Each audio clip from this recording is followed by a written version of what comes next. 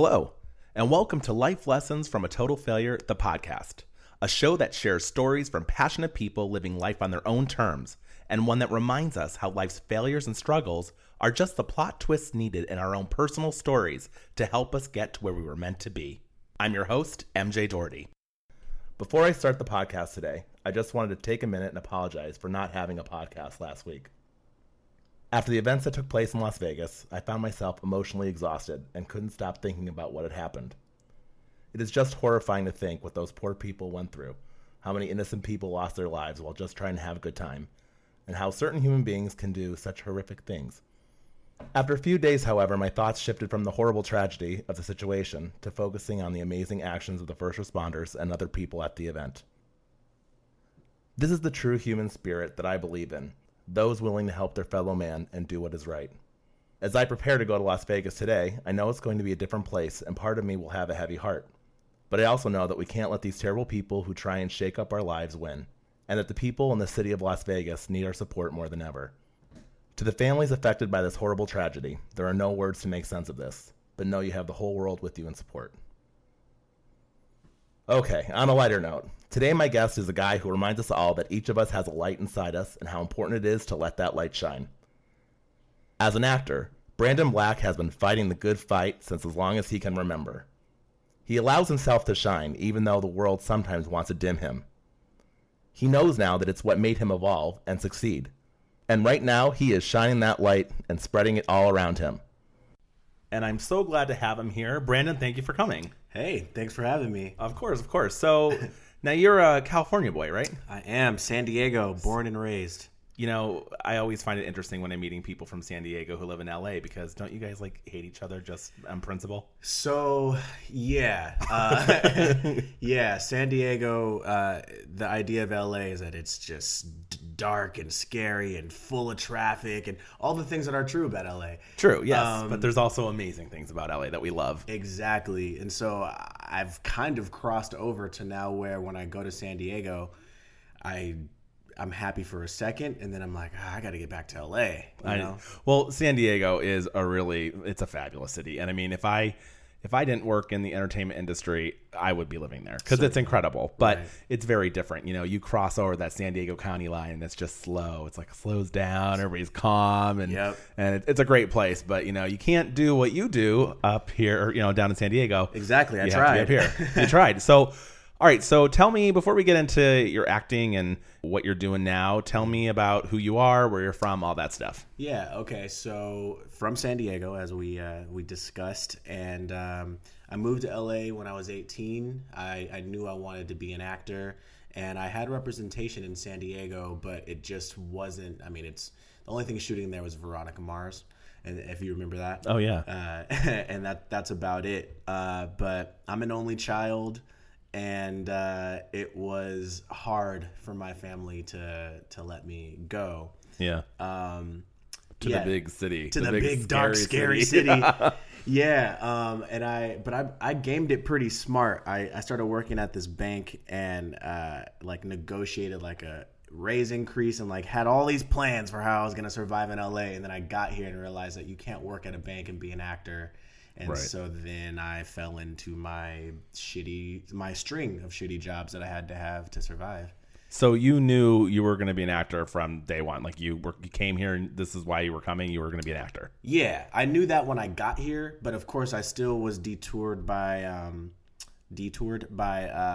relationships, money, not knowing anyone in the business. Literally, this was a startup. Brandon Black Entertainment was like a startup from nothing. I had no leg up here at all. Right. It was intense. Yeah. Which is overwhelming in a city so big and so chaotic and so filled with people that want to help, and then later you find out that they're not really there helping. They're there to kind of take advantage of the people that don't know better. Oh, yeah. Funny acting classes that have an agency attached to them. Right. Showcases where you go and you pay money and they look at you and you walk out and they throw out your headshots. Yep. and so in San Diego, I was paying for those things too. Well, my parents were, thankfully. Right. Were paying for that stuff too. So I was pretty burned out on like bullshit like that by the time I got here. But then I fell into other types of bullshit here that were still not pushing me forward. But I had to learn all those things in order to weed through and figure out what I actually needed to do. And it took a long time. That's why people here sometimes will ask me, you know, like in meetings, representation meetings, they'll ask me, so how long have you been in LA? And what they want to hear is, I just got here. And, you know, I'm a fresh face. Right. And it's like, no, man, like it's expensive to live here. And, you know, I'm a human. So there's other things besides acting that have to happen for me to work. Right. You know? And so when I say I've been here for 10 years, you know, they, they don't want to hear that, you know? Well, and it's a funny thing because we talk about with all the actors that I've been on, people look at you when you get on a show and they think, oh, I just heard about you, so you must be an overnight success. But that's just not how it happens. It takes over many nights. Takes a lot of blood, sweat, and tears. And, you know, it's not just the acting world. In any career, when people usually get to the point they want to be at, it's not overnight. It takes a lot of work. It's so expensive to live here. Mm-hmm. And it's the place that you need to go to pursue this pinnacle of dreamhood where you get to become an actor. But the reality of being an actor is you don't get paid for years. Right. And you have to spin so many wheels just to keep yourself going. And that can be really exhausting. Oh, yeah. And plus, LA is just a lonely place in that you get here and it's this beautiful place. And it's so spread out that there's so many things you can do, and you can feel like, you know, there's endless things to do here.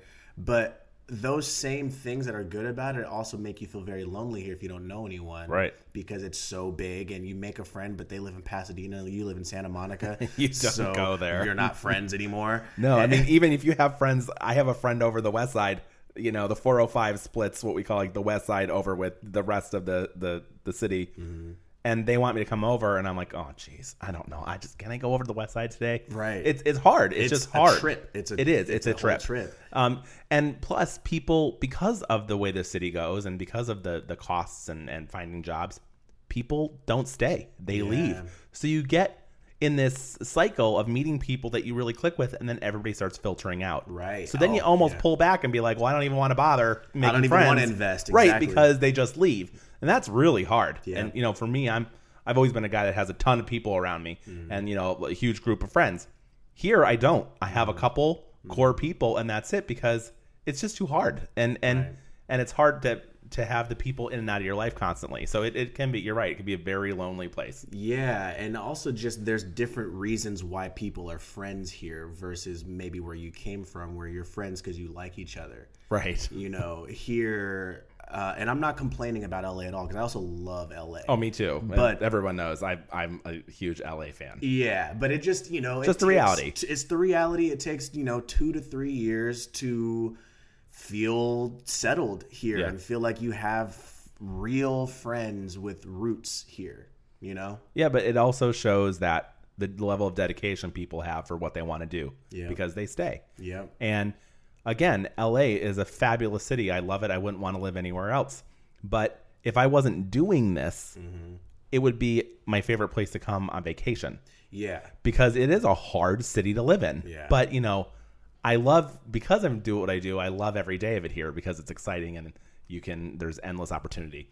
But when I'm not here, like when I'm in San Diego, it's nice to unplug for a second, but then no one there does what I do. And then I run out of things to talk about. And another weird thing that's been happening is because people see things on TV, they want to know about it. And so it's cool to talk about it, but then you end up only talking about yourself. Right. Because, you know, then I have to make the effort to be like, what about you? What's going on with you? Because they'll just be like, oh, what was, you know, like, you know what I mean? Like they just want to know about the show. Which is awesome and is exciting. Mm-hmm. You know, I actually get the opposite, where when I go home a lot, people aren't interested, or they don't really ask because it's so hard for them to understand the world that I live in that sometimes I think that it just makes them maybe a little uncomfortable. Sure. So we don't really talk about that stuff. Like I'll talk about my book and stuff like that, but not really. I won't go into a lot of detail because it's just so hard from Scranton, Pennsylvania. It's like so hard to understand the LA world where, you do interact with famous people on a daily basis, and it really isn't that big of a deal. Yeah. You get just so used to it. And of course you see some people and you're like, oh my God, it's so-and-so. And it's great. But, in reality, you're going to work with these people and you meet these people and you can't fanboy out over them because you might have to like actually perform a job with them. And you have to be, like you would be in any other circumstance, in any other job.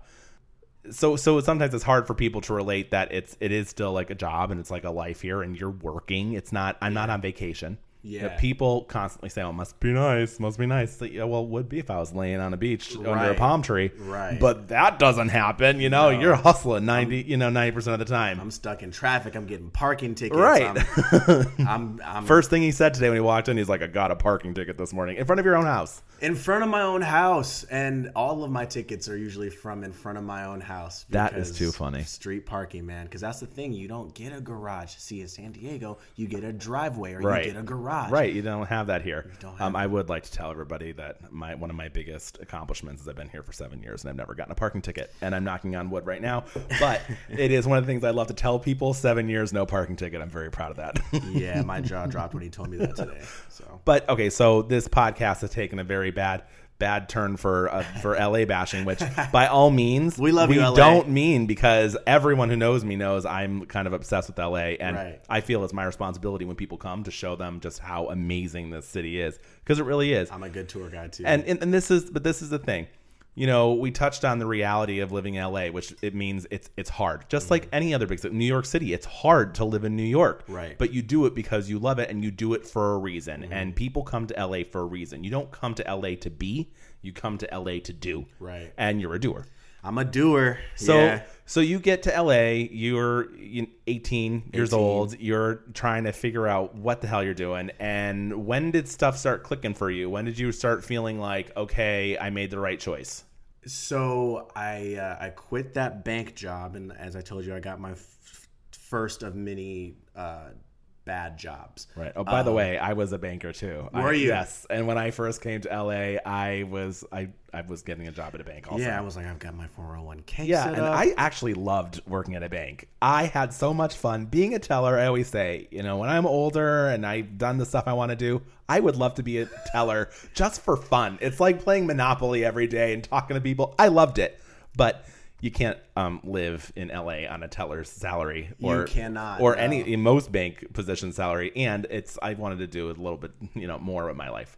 Yeah. But it's funny that we were both bankers. So anyway, after banking, you got series of crappy jobs. Delivering groceries to people, to like alcoholics' houses and shut-ins, and like really exposed me to it made me grow up and see how other people live, and also like this is just some of these people are ex people in entertainment, and they just like lost themselves, and that was interesting to see. I guess when I knew that I was making the right choice, because that stuff did scare me, like what if I become that? Right. But when I knew I was making the right choice was when I started to I was in a relationship, and I ended that relationship. And it was actually over this time. And the reason why it was actually over was because I said, I'm going to commit myself how I was to this relationship that was not working to acting, because that's not working either. So if I'm going to, if neither one of these are working, I'm going to at least go for one who is not treating me this badly. Right. Acting's done some stuff to me, but at least, it's different. It's a different abusive relationship. One that I'm still digging right now. And so when I made that choice, I swear to you, like maybe a week after that relationship was over, I got with a good agent for the first time, a good commercial agent for the first time. Right. And then things just started changing. And that was when I finally made the correlation between cutting people off for the bettering of myself. Yeah, knowing when sometimes you need to say enough is enough with people that have suck the energy and the life out of you. And learning to identify those people. Right. Because I'm naturally kind of a codependent kind of person where like I want everybody to feel good. Only child, right? Man. Yeah. This is a common thing with only people that are only child. They look for that community and that brotherhood with people outside of themselves because they didn't have that. They feel like they missed something. Yep. And I was operating like that without knowing that was an archetype. Right. So that's kind of when it hit me, was like, oh, things are returning, I'm getting return on my investment, not money wise at that point at all. Yeah. But people started saying yes to me, and it was that my energy changed. And that's just been something that's been constant through my career so far, for better or for worse, is when I say enough about something and I make a change, I just like break open and become alive. I was in another abusive manager relationship at one point, and when that was over, I was just so fiery that it changed stuff. And then I started booking a bunch of things because it was just like I took more stock in myself. Which is so important, and it's a trend that I hear from most guests that are doing well on this podcast. And it's something that I've learned in my life, is that you have to do what's right for you and what's best for you. And sometimes those are hard decisions to make, but that if you make the best decisions for you, then you'll be able to be the best you for everybody else as well. Definitely. And sometimes that stuff sounds cliche, or absolutely. Someone told you that while you were feeling down before or something like that. But at some point that's going to hit you, and those words will make sense in a different way. And it might take something really bad happening for you to catch that. Because, I've heard plenty of times that I'm the CEO of my business and all that stuff. Right. And then when I realized that I actually was, though, and it's still something I have to, recommit to sometimes when I'm feeling, there's just tons of ways to be made to feel small in this business. And when I remember that I'm the artist here, then that helps me. And it's like I'm always trying to safeguard from like being an asshole. Like I don't want to be too Kanye or whatever, right? But at the same time, then I have to realize, like, Kanye's Kanye, and I'm not Kanye. I'm Brandon, and maybe that might look Kanye to some people because I'm being assertive, but oh well, like that's what I have to do. Because if I don't fire you, you'll fire me. I've learned that. Like you loyalty is different here. It's like we're loyal to each other for while this is good, and then when this isn't good anymore, who's breaking up with who first? And we've had Monty Gear was a guest on the podcast, and he talked about how they'll fire you day one. They'll fire you at table read. They'll fire you after the one wrong statement. So these relationships are not cemented, and you have to look out for yourself. And you bring up Kanye, and I think he's a complete wackadoodle, but I respect him. Because he is who he is, and he is unapologetic about it. And the reason why he does so well is because he does him 100%. That's exactly right. And I love Kanye for that reason. So the reason why I use him as an example is he's like the concentrate of that self-assuredness, right? And so I siphon some of that off for myself through his music, and I realized, I'm I can do this too, and like my vision is worth seeing through. And I don't, again, like the fears I'm gonna be yelling at somebody, where the fuck are my damn croissants or whatever, right? Like he does. But if I just remember that he's the concentrate and I can pull from, that's what I want to do. And then I blend in my Jay-Z, which is my business sense, which is, that's the loyalty of like, this is good while this is good. And then when this isn't good, I got to make that move. And it's not about them. It's about you. It's not anything personal to them. It's what you need to do for you. And I think that, the Kanye thing is he's a very interesting man, because all the people that dislike him and roll their eyes at him, and I'm one of them. I don't dislike him. I roll my eyes at him. I think he's, his behavior's crazy. However, sometimes I stop and think, well, is it that I really don't like him, or that I'm jealous that he is so self-assured and he is so confident and he is who he is.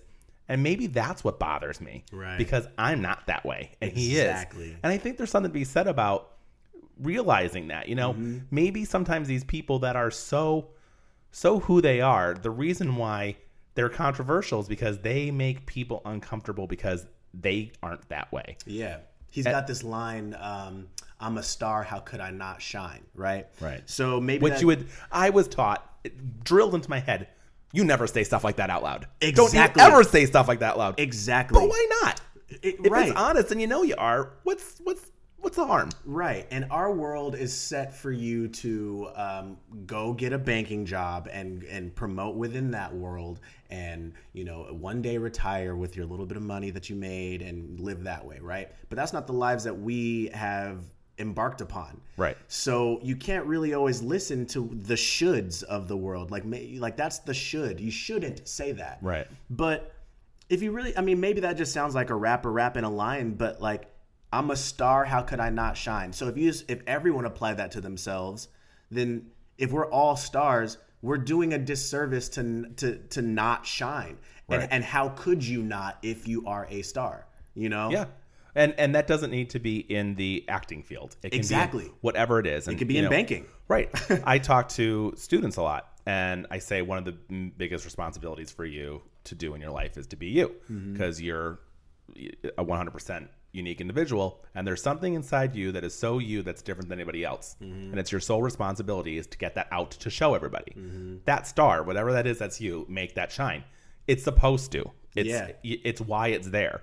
And I grew up in a very Irish Catholic kind of mentality family where you never toot your own horn. You don't be conceited. Everybody else first. And it's a wonderful philosophy, but it leads for hot messes of human beings because they have no sense of who they are individually. Absolutely. and knowing that it's okay for them to really shine and let themselves roar. And it took me a long time to kind of understand that it's okay for me to tell people or to advertise that I feel that I am something bigger than what I'm supposed to say I am. Oh yeah. So for those listening, Monty Gear is a common friend of ours, me and you, MJ. Yes. And I would not have known anything about what you have coming and what's going on in your life with the book and, exciting things in the future. Right. If it weren't for Monty, because you don't really wear that. Right. And that's great. But like you said, that doesn't mean that you, as long as you know it and it's in here, that that you are doing. I think people would shine more if they knew that they were walking in their own purpose. And I know that sounds super yoga meditation-y. Yeah, but it's true. It's true. If everyone was doing what they wanted, I think people would just like that glow, that thing that makes you jealous of somebody else on TV. The reason why people look up to people on TV, like for instance, Beyonce, the pleasure in what she's doing is all in her whole body, her face, her fingertips, her everything is loving what she's doing. And then you just watch that and you go, you kind of imagine yourself doing it. Right. That's because you're imagining yourself living. Yeah. So I'm about that, And Carol Burnett once said that the reason that you're called, that people in this business are called stars. Why are they called stars? I think about this all the time and I find it fascinating. She said, we're called stars because we're supposed to be something people look up to. Something they should reach toward, something that helps them see the light in themselves. Yeah. Such a fascinating thing because we say stars, but we don't really think what that means. Right. It means that people that are really shining, and it's for something for people to look toward, to emulate. Right. And of course, I'm certainly not saying that's me. Listen, don't emulate a lot of the stuff I've done, people, seriously. But I think it's this principle that we're talking about. It's that being you and knowing it's okay to have talent, to have things in you that are special and letting them shine. Yeah, don't shrink yourself. But really, don't shrink yourself. I say this again because this is something and that's the other thing is it's not like, now I know this and it's over. You kind of have to remind yourself and relearn these lessons over and over and over again throughout your life. And that only child syndrome is just alive and well in me at all times. So I have to remind myself, do not shrink myself for someone else. It would be better for their benefit and mine if I did the opposite. If I was, full, you know, because then it's like, I want to feel like that. I want to be like that. What is it that I want to do that would make me feel like that? Yeah. And I'm going to translate this to something that most people can relate to, a relationship or maybe a parent. Don't you want to be that person? Don't you want to shine for who you are around those people in your life, around your partners, around your kids, so they can see that? Yeah. It's not just about the entertainment industry. It's Right. about human beings. Right. My whole life, I knew in the back of my head, every night when I laid down to go to bed, I knew I was meant to do something bigger. And I always knew I would be something. And I pushed that down so hard and hid it. Would never want anybody to think that I thought that of myself. And I spent so much time hiding that my life collapsed all around me. Once my life collapsed all around me and I didn't have the energy to hide that anymore, then things started falling in line. So it's really amazing what you do, what happens. It's really amazing what happens when you start allowing yourself just to be. Mm-hmm. It's an incredible thing. Whatever that is. Yeah, and I believe that those people, whether it's in the entertainment industry, in the business industry, the parents, the relationships, those are the people that get to where they want to be. Right. And those are the people that you look at and say, oh man, I wish I could be that, or I wish I had that. Right. Yeah. So, but it's a journey. It's not something that happens overnight. So you're working at these shitty jobs, and I'm sure you weren't feeling that then. So, but then you had your breakups, and you decided acting. You're going all in. Mm-hmm. You're not gonna let yourself be pushed into a smaller sphere. Mm-hmm. And so how'd that go? So I got with my first. I got with my first really good commercial agent, and I had other agents, but they in San Diego and in Orange County, but it just was not. It's not the same. No. It just really is not. So this was my first LA good agent, and this was Liz Darling from the Special Artists Agency. And so I go online, I'm looking them up, and they rep Tom Hardy and Will Smith and all these people. Wow. And I'm like, oh my God, like, what am I doing here, right? Like, imposter syndrome through I've the made roof. it. But then you're like, oh my God, but I hope they don't, find out. Yeah, I was just like, I mean, you rep Will Smith. Like, how do you also rep me? Imposter syndrome is the story of my life. Same. I have to remind myself all the time, wait, people be like, oh, and you're this and you're that. And I'm like, oh, no. It's like, oh, wait. I do have a bestseller book. Oh, wait, I am going to have a TV show. All right. Okay. Yep. It's hard. It's hard. And so I was going through that there. And they sent me out on my first real commercial auditions. And I was having, a good time auditioning. And then I got dropped. Oh, no. I got dropped because the agent that was repping me specifically moved to Australia. So it wasn't personal. Wasn't personal, but the agency also didn't. I mean, the other agents rep the celebrities. So right. There was no room for me unless I was already pulling in money, which I was not. So I got dropped. And then, through, trying to find another agent, I finally got with another one. And then the unions merged, and so I got dropped again. What? Yeah, I got dropped again. Oh, because you were AFTRA. I was neither. Oh, you were neither. No. Okay, so when I signed with the agency, all right. Well, let's time out real quick, just to let you know. So back in the day, yes, you were either SAG or AFTRA or both. SAG is Screen Actors Guild. AFTRA was, I have no idea, affiliation of Film and Television Radio Alliance or something. It was two separate unions. I was never AFTRA. I was SAG because to me SAG was the big one, and I became SAG the first day I ever did acting, the first thing I ever did. But then they merged because it didn't really make sense to have two separate ones when it's all actors. So they merged together, and people that were AFTRA became SAG. People who were SAG became AFTRA because it was gone. It was all one thing. It's called SAG-AFTRA now. So when you see the SAG Awards, people call them the SAG Awards, but they're really the SAG-AFTRA Awards. Right. So what he was saying is when the unions merged, that's when you lost your representation. Yes. All right, keep going. Sorry. Yes, had to catch you guys up. Just wanted to clarify. I think that was in like 2011. So, so the unions there was talk of the unions merging. I had just signed with this new agency who I'm still with. But they dropped me when the unions merged because I was signed to the non-union department.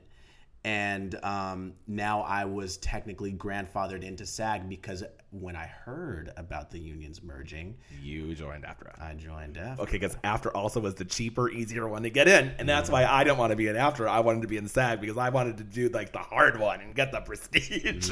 But yes, it was smart. It was so smart because people that were AFTRA automatically became SAG.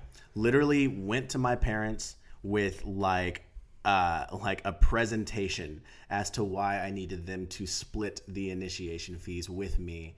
And I was like, okay, so there's talk of these unions merging, and this one you can buy into, but the other one you have to do all these things, and I've already been an extra and I'm not getting the vouchers that I need. Because side note, you can earn vouchers through being an extra on set for SAG, but there's politics involved because there's only a number. Basically, if you want to be a SAG member back then, you had to either get 3 union vouchers. So when you go and show up on set, you're either non-union and you get a non-union voucher to get paid, or you're union and you get a union voucher to get paid. But sometimes those union people don't show up. So they will pull someone from the non-union up to SAG. Right. Or they need someone who has a certain look to go and hand something to a principal person. So then they will give that non-union person a union voucher. So you need 3, and then you could join SAG. Or you get, what happened to me, you get a speaking line. They give you something called an upgraded. You get a Taft-Hartley, and then you're instantly SAG. But that's the only way, and still to this day, the only way for you to become SAG. It's very hard. But before the merger, you could become AFTRA, which was you just paid, right? You just paid. Yeah, so you had to pay. And when SAG merged with AFTRA, then everybody was AFTRA became SAG. So it was a really sweet deal for people that knew that was coming. It was a sweet deal. So long story short, my parents did split it with me. We all paid. And then this is right when I signed with that agency. And then they dropped me because now I was a union actor and I was signed to the non-union side. So now I had been dropped twice in like 2 months. That's harsh. Yeah. It was priming me for what happens every day in our world. Like rejection is just part quick. of it. Yeah, it's just like that. They ended up reconsidering me for the union side. I won them over and joined the union side. So then I had an agent again. Wonderful. And that's when things changed. You had an agent, and you were SAG-AFTRA. Exactly. So now you are considered a professional actor with real representation. Exactly. Real representation, a union to back me up. And, that was definitely a gamble because people were like, you haven't booked anything and you're joining a class of actors who all have. Yeah. And they do tell you off the bat before, if you don't have major things, people will say, don't join the union. Don't. Because you're now competing with bigger fish in the humongous pond. Yeah. Where when you're non-union, there's a lot to be had, but you can never get to where you want to go as an actor until you join that union. Absolutely. So I say just bite the bullet and do it. And that's exactly what I did. And it was another one of those times when it's like, everyone's telling me, no, don't do it because you don't this, you don't that. But I'm a star. How could I not shine? Right. So I did it, and you've seen me in a number of commercials since then. Yeah. Well, so obviously we talked a lot about the downside of what happened, but you're not doing too bad for yourself right now. So how did you what was the transition like for you from going to, I don't know if I can do this because it's rejection every day, to, oh, hey, I'm on a TV show? Yeah. The change was, and I know that this is something people will tell you to not do, and definitely don't do this until you feel within yourself that you can. But I quit my restaurant job. Mm-hmm. And when I quit that job, sink or swim, baby. Sink or swim, and it just lights this next level thing under you. Homelessness. It's called homelessness. Yeah. That's what lights underneath you. Like the reality. I need a roof. Right. Oh, okay. Yes. And I only can get that from acting now. Oh, okay. So don't get me wrong. It wasn't like I was just pulling in tips and I just quit. At that point, there was a couple commercials that had come on. Right. And you were getting some traction. I had some traction, and I was just looking for a sign for when I should pull out of this restaurant because I was miserable. And I got to this point where it was like, you know, as a server, your job is to please the guests. Right. Customer's always right.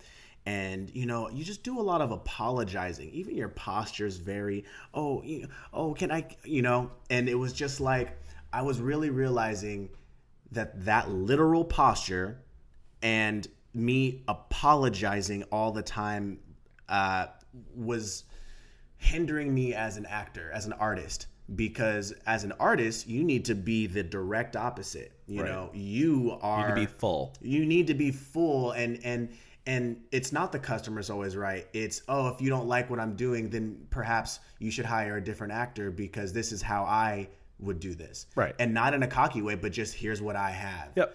And this is my life. This is my truth. Exactly. And so that was in my ear big time. And I quit that job and sink or swim life, and things changed. I booked some more stuff, and money definitely dwindled. It's still hard to, it's still the fear of like, am I going to have to go back to that? You know? Right. But I think some of that is what you need to push. You're always reaching a new level of commitment. I don't think I've yet gotten to a point where I'm like, okay, this is what it means. I'm continually being like, oh, okay, this is what it means. Right. Oh, okay, I have to be that selfish. Oh, okay, I have to be that broke. Oh, okay, I have to have that much money in my account and not spend it because I don't know when I'm going to get more. Right. You know, it's this constant understanding of a new level of, okay. And so what you have to do is surround yourself with other people who are like that 100%. Who understand it. And who understand that.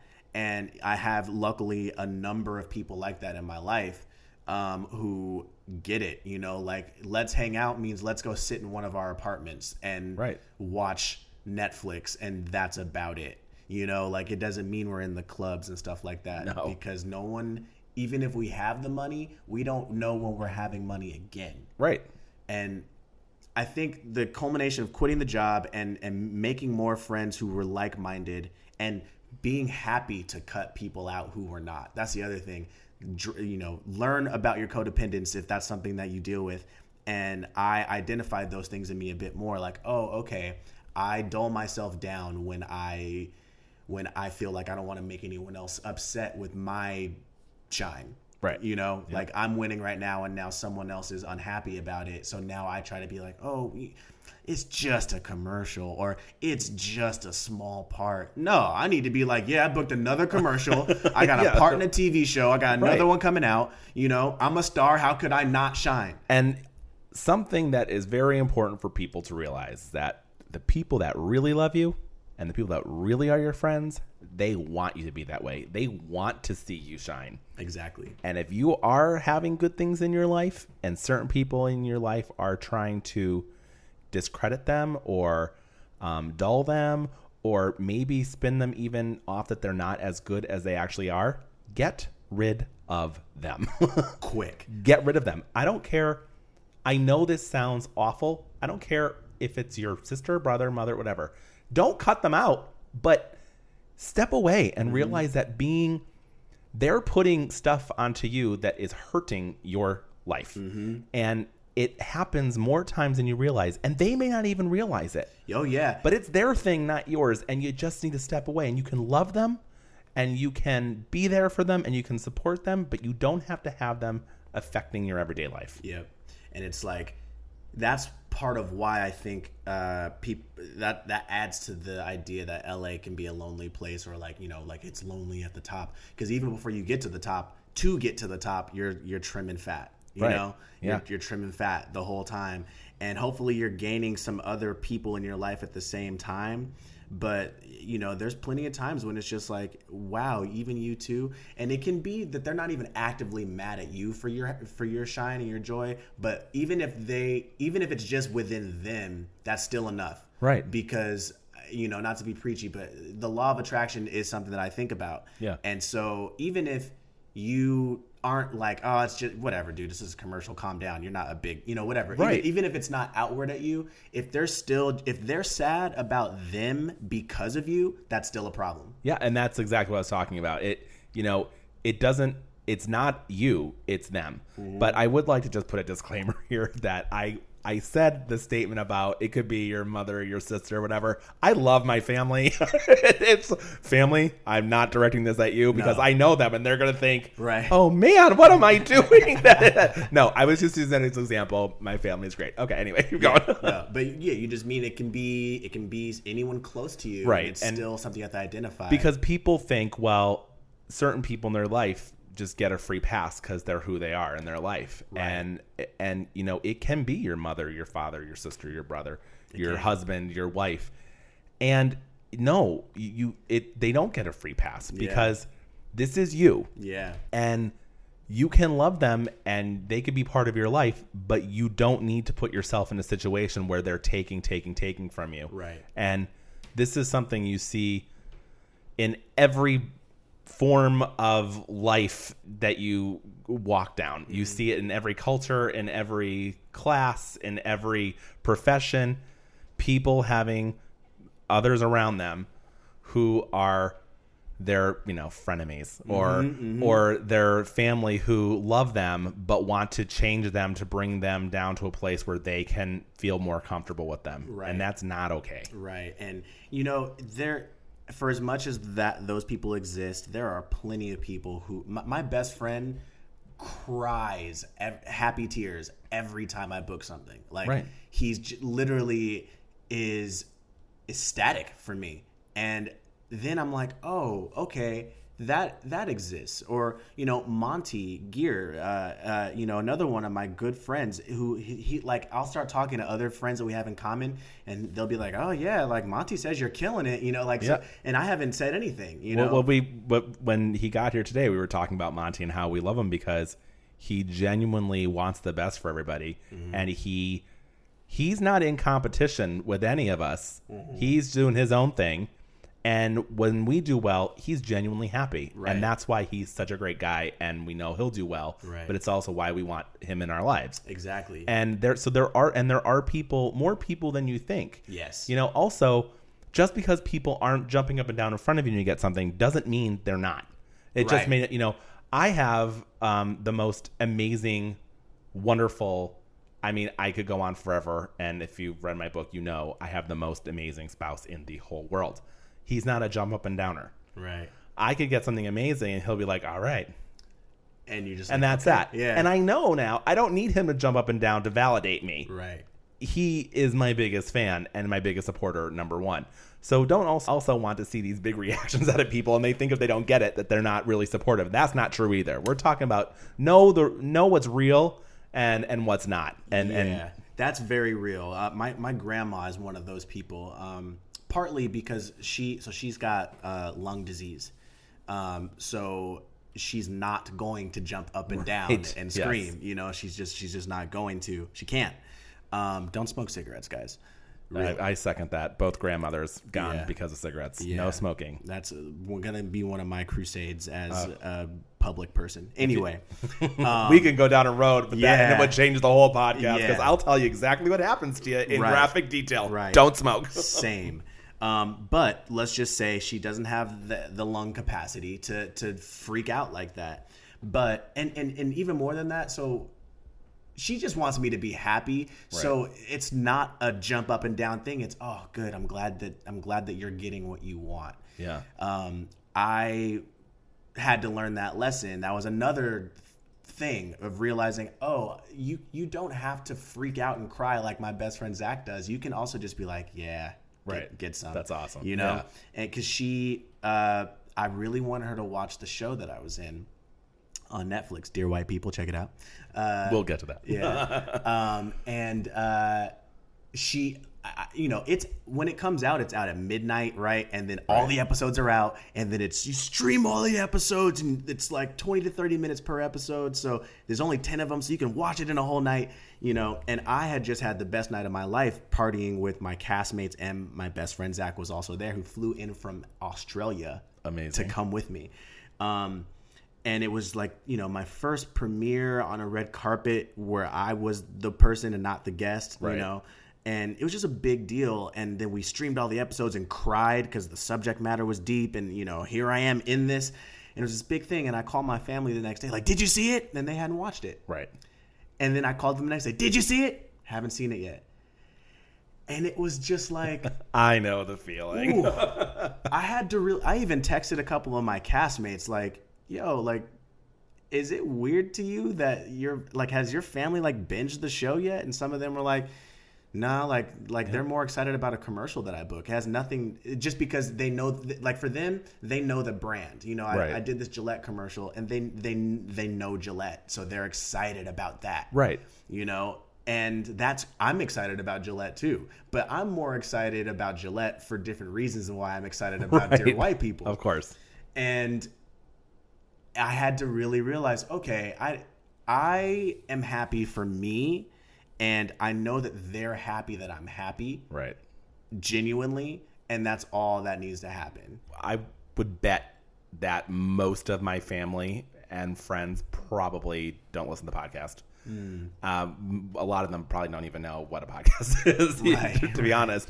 And, you know, there's just, it's not that they don't care, but I think sometimes it's also a little weird Yeah. for them to watch when people watch you or they hear you, and it's like, it's a little weird for them because they know you in such a different way. Yeah. So I have learned to not get upset about those things, but it's funny because, like we were saying before, when people have the negative reactions and we have certain feelings and opinions, when people don't have the reactions that you want them to have, you have a tendency to like have certain thoughts and opinions, but Totally. that doesn't mean they don't care. Right. People love differently, and I had to learn that too. Is like, because they would always be like, well, MJ, I would do this for you. Right. But it's like, you can love me the same amount and just reciprocate differently. It doesn't mean that you don't love me. It just means that you do things this way, I do things this way, and it's not a discrepancy per se. Right.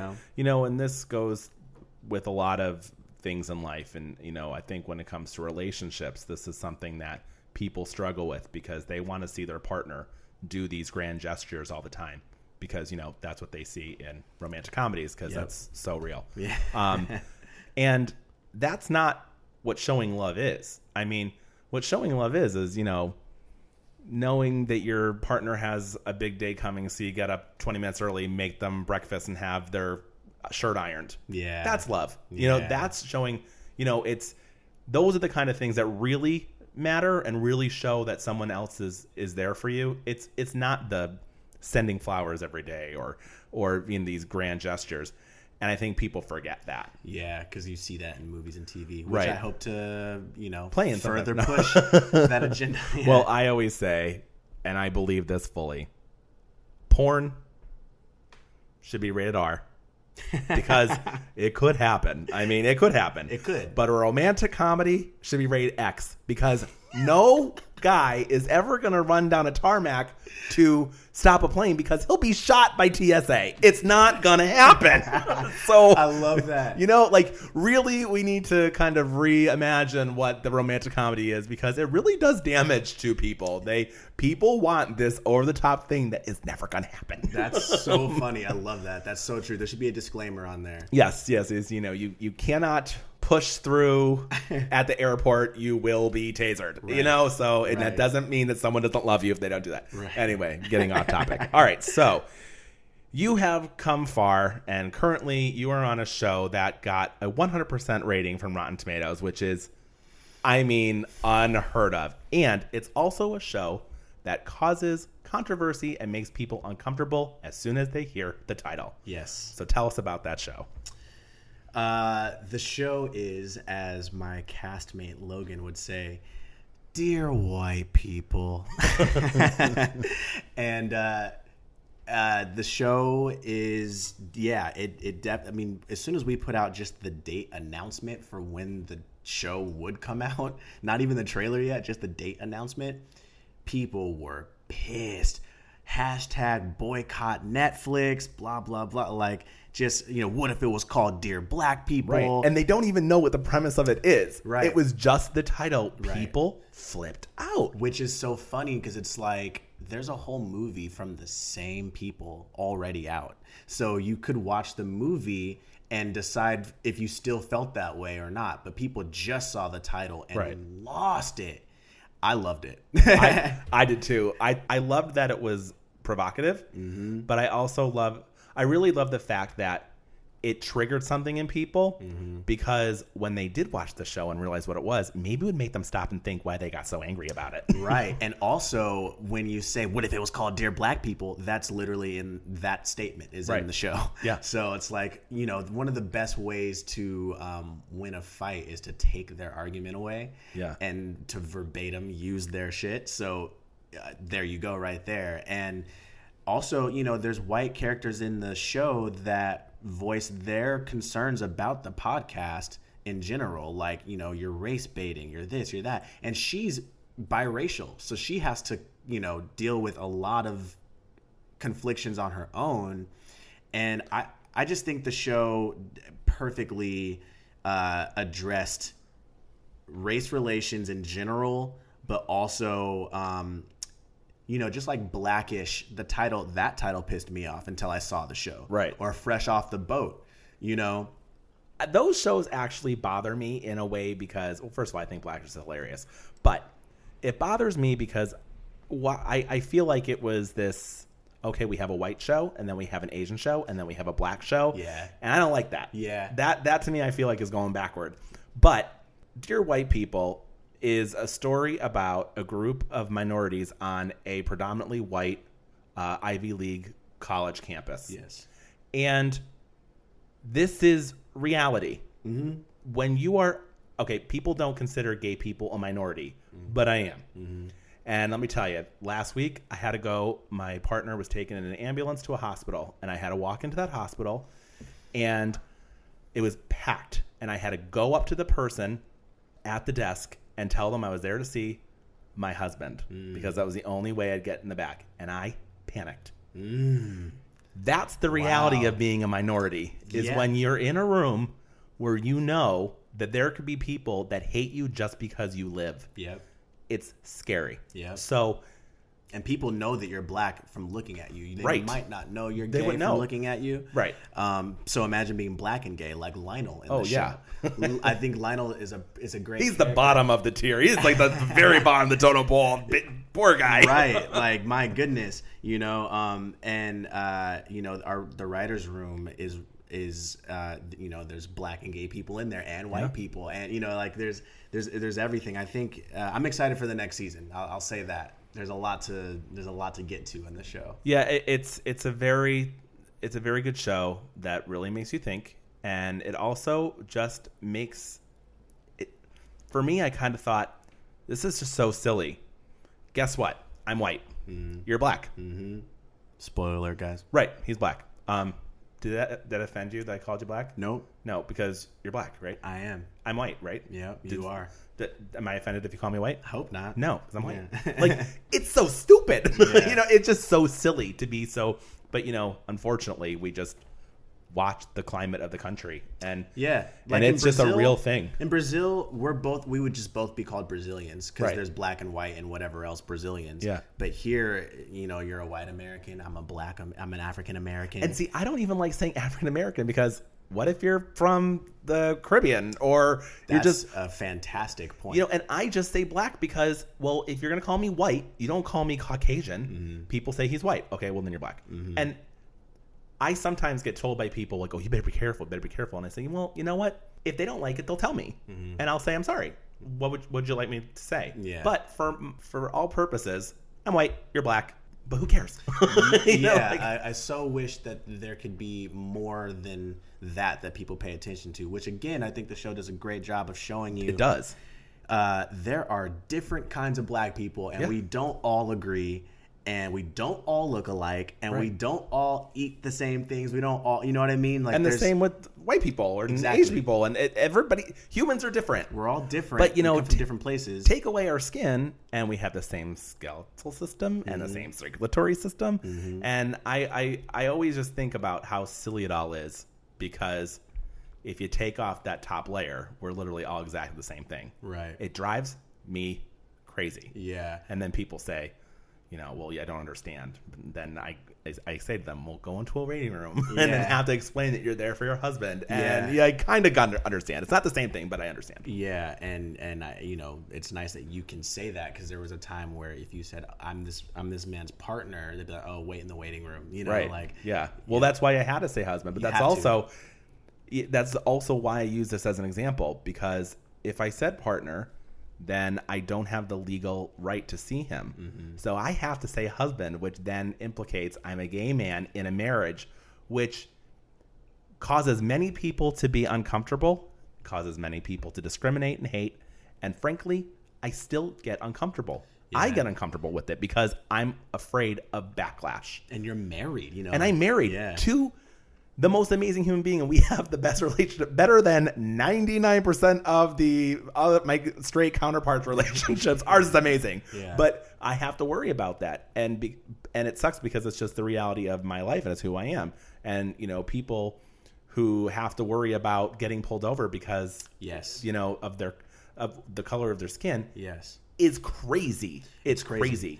And I mean, as an actor in LA, you hear all the time people saying like there's not enough roles for people of color. How do you think that has affected? Do you think that affects you? Do you think that that's real? Yeah, I do think that is real. I know that that's real. But I will say that shows like Atlanta, Insecure, Dear White People, because the problem was there would be one black guy in the show, right? Or one black girl. And if it's the black girl, she's got to be loud and sassy and, like she's the high point, and then we cut and go, you know what I mean? Right. Or that like Nene Leakes kind of. Yes, which no shade to Nene Leakes. Please, Nene, don't come for me, please. Oh no, we love her. I love oh my God, Nene. I love her. Yeah. But there's more than just a Nene Leakes. And also Nene Leakes has different levels. That's what I'm saying, is like even Nene Leakes can do that, but she's a businesswoman, right? And it's like the gay guy. There's more than Jack from Will and Grace. Exactly. We're not all. There's also Will. Right. That's why I thought that show was great. They showed, it's an interesting thing in LA and how they try to typecast everybody. But it's really interesting to see what's going on right now in the country and in LA, because I think people are really starting to wake up and at least hear what people are saying. And it shows like Dear White People that do that. Yeah. And that's why people have to keep pushing the boundaries. They have to make people think, and they have to make people mad and really try to understand their anger so they can fix and heal. I'm glad to be on a show that maybe opens people up to that. Reggie, the character in the show, is he's a cool dude, but he's a nerd. Like he's like, he made an app, like that's what he's working on in school is technology, and he had a gun pulled on him. Right. So it's just, I'm glad to see that show is good at being funny and devastating at the same time, because I think that's the shit sandwich. That's how you laugh, tell some brutal truth, and then maybe laugh somewhere in the end there. Right. Of course, in that episode, we don't even end on a laugh. We end on just, Barry Jenkins directed that episode, and that's a deep dude, and it just ends on Reggie, basically having PTSD after having a gun pulled on him. But, the show itself overall is really good at, we're going to laugh and we're going to also talk about some stuff at the same time.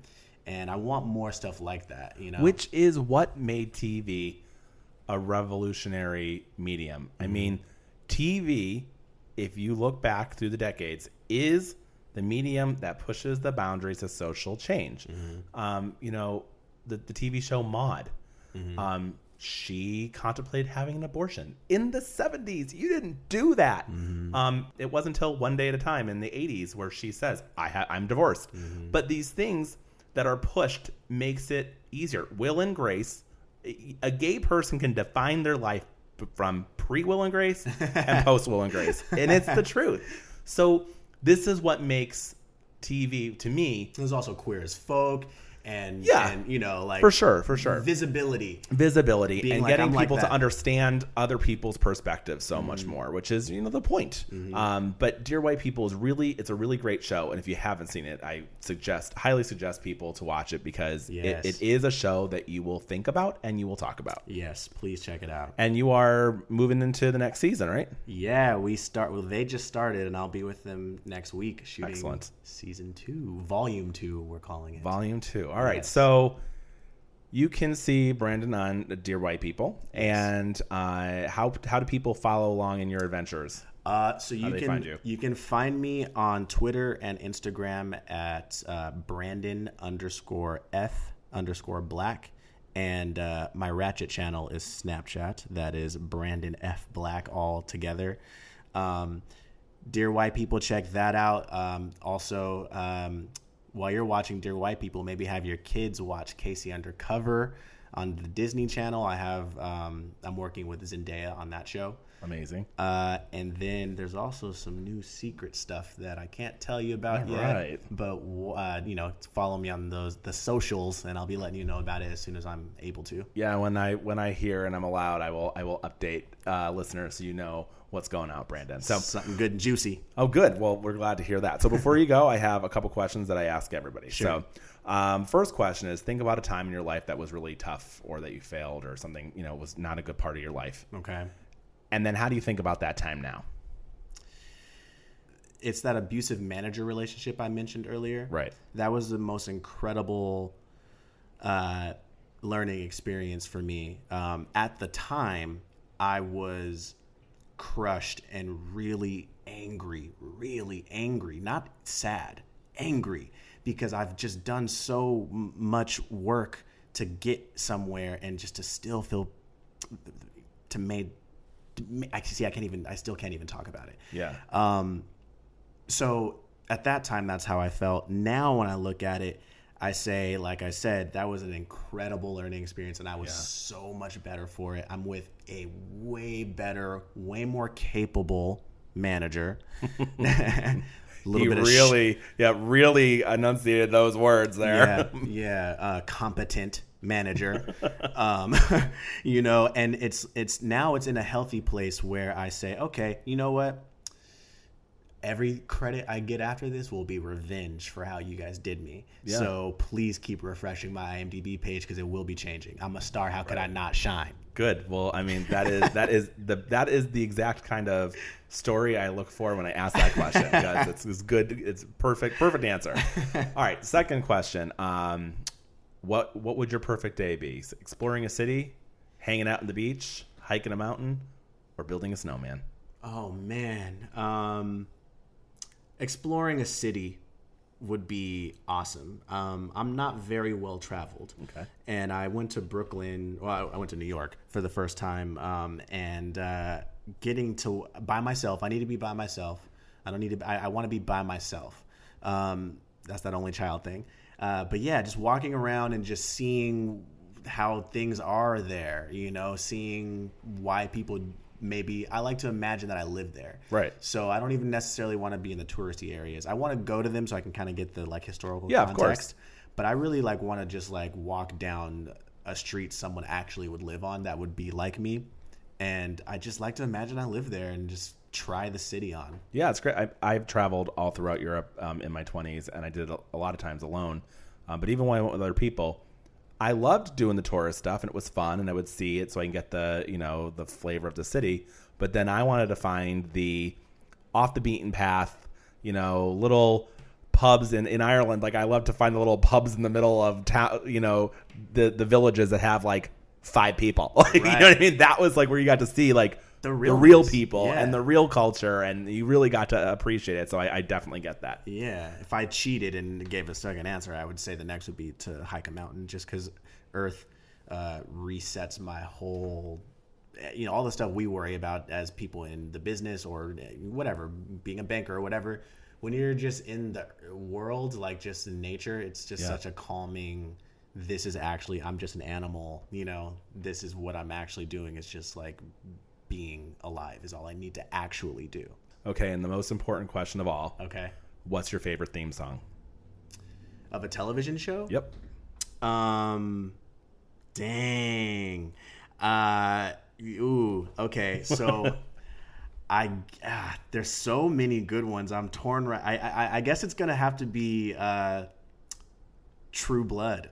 Really? Yeah. Ooh, I never expected to hear someone say that one, but you're right. I want to do bad things to you. So good. Although I loved the theme song, but the images that they showed, I couldn't watch it. Oh, I love it. I couldn't. It was I'm born on Halloween. I love all that. It was like a little too much, and the things decaying and the Venus flytrap eating the fly. It was a little much for me, but I do love that song. Right? So good. And I just saw on like my Facebook, like, you know, how you can check on this day 2 years ago or whatever. I had posted a long time ago that I'm not more myself than when I'm listening to the theme song of True Blood. I love you. I mean, we are kindred spirits here because that is so me. It's really a really great one. All right, well, it was a pleasure having you. Thank you so much for coming. Thank you. I absolutely love getting to this podcast. It is so much fun and want to be able to continue doing it for a long time to come. But it takes a lot of time and money, and that's where you come in.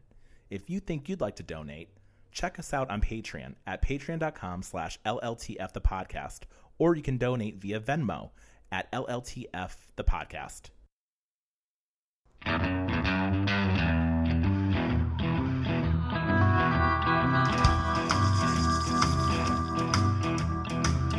When you came in, the air went out,